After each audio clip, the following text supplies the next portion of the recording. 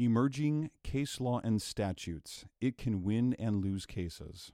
In my podcast, I discuss new case law holdings and statutes as they apply to our California civil court systems.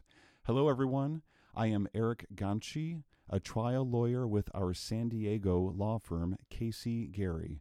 I focus my practice serving persons who suffered traumatic brain injuries through the fault of other persons and corporations. Please enjoy the Ganci Law Update, a CaseyGerry podcast. Okay, so this is episode 2 of my podcast. This is the plan, is that I have a backlog of blogs that I've been blogging for years on civil case law and civil statutes. So I'm going to start off with these first episodes with getting through some of the other decisions that I've talked about, blogged about over the last years. And then eventually the plan is that I will get myself updated so that I will be doing the podcast on new case law that's coming out, emerging case law.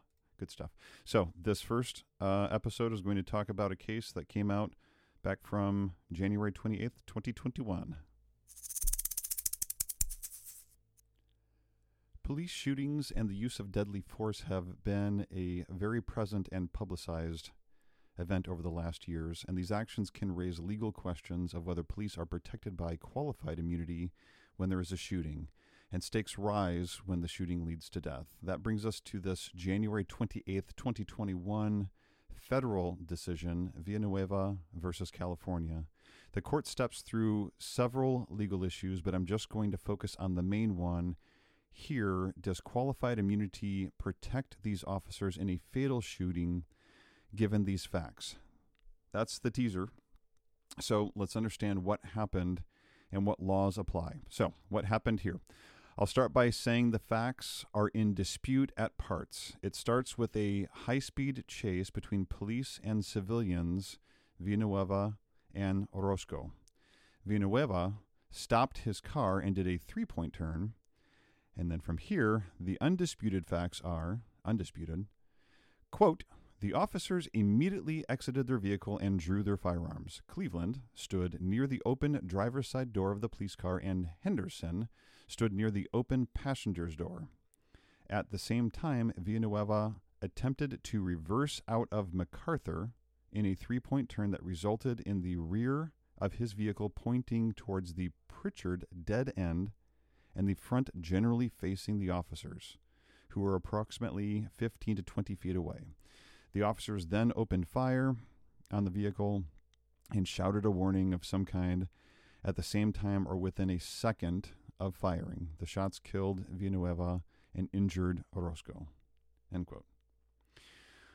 Where were the discrepancies in the facts here? The police testified Villanueva was driving recklessly during the three-point turn to the point that he hit a car behind him and that he faced their direction, the police's direction, and hit the gas before shots were fired.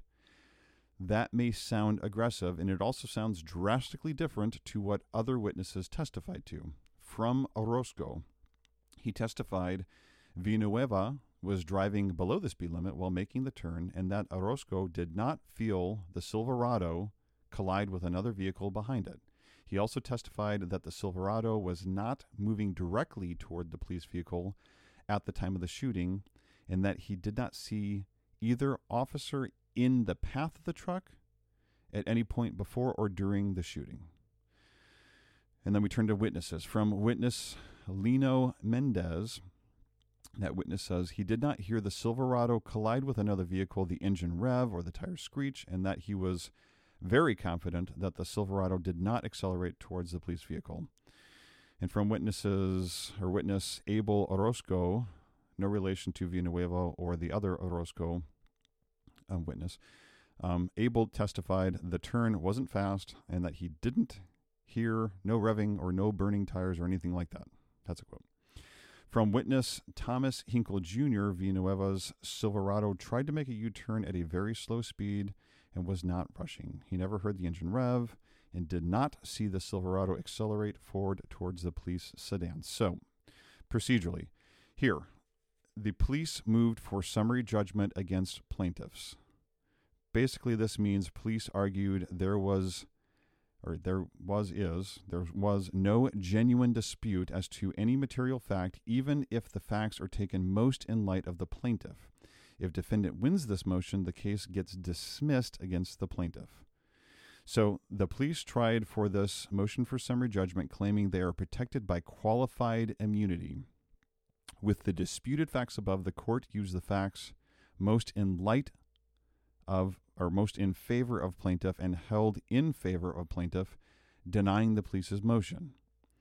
The police appealed that decision, so that brings us to where we are now with this case decision, and the court used these as the facts. Quote, after Villanueva stopped his truck following a vehicular pursuit, he cautiously performed a 3-point turn. His truck, which was 15 to 20 feet away from the officers, was not aimed directly at Sergeant Cleveland and was moving very slowly and was not accelerating when the officers began shooting, end quote. So next we dive into the law here. I'll just quote the law straight from this case. Quote, allegations of excessive force during an investigatory stop or arrest of a free citizen are examined under the Fourth Amendment's prohibition against unreasonable seizures, end quote. Quote, determining whether a particular use of force was reasonable requires a careful balancing of the nature and quality of the intrusion of the individual's Fourth Amendment interests against the countervailing governmental interests at stake, end quote. To assess the government interest, we evaluate a range of factors that includes 1, the severity of the crime at issue, 2, whether the suspect posed an immediate threat to the safety of the officers or others, 3, whether he was actively resisting arrest or attempting to evade arrest by flight or other exigent circumstances that existed at the time of the arrest. With this law, the main thing to decide is based off this law. A suspect may pose a threat of serious physical harm if there is a probable cause to believe that he has committed a crime involving the infliction or threatened infliction of serious physical harm, or if the suspect threatens the officer or others with a weapon capable of inflicting such harm. And that's where the court agrees with plaintiff here and disagrees with the police. The law is a moving vehicle. This is the law. A moving vehicle can, of course, pose a threat of serious physical harm, but only if someone is at risk of being struck by it. And the courts have consistently found use of deadly force to stop a slow-moving vehicle unreasonable when the officers could have easily stepped out of the vehicle's path to avoid danger. The ultimate decision here, the court holds for this case that a reasonable jury could conclude that the officers used excessive force and that the police were not protected by qualified immunity because they lacked an objectively reasonable basis for fear for their own safety, as they could have simply stepped back or to the side to avoid being injured. So the case here continues through the court system, and the court denied MSJ. And that concludes this episode of the Ganci Law Update.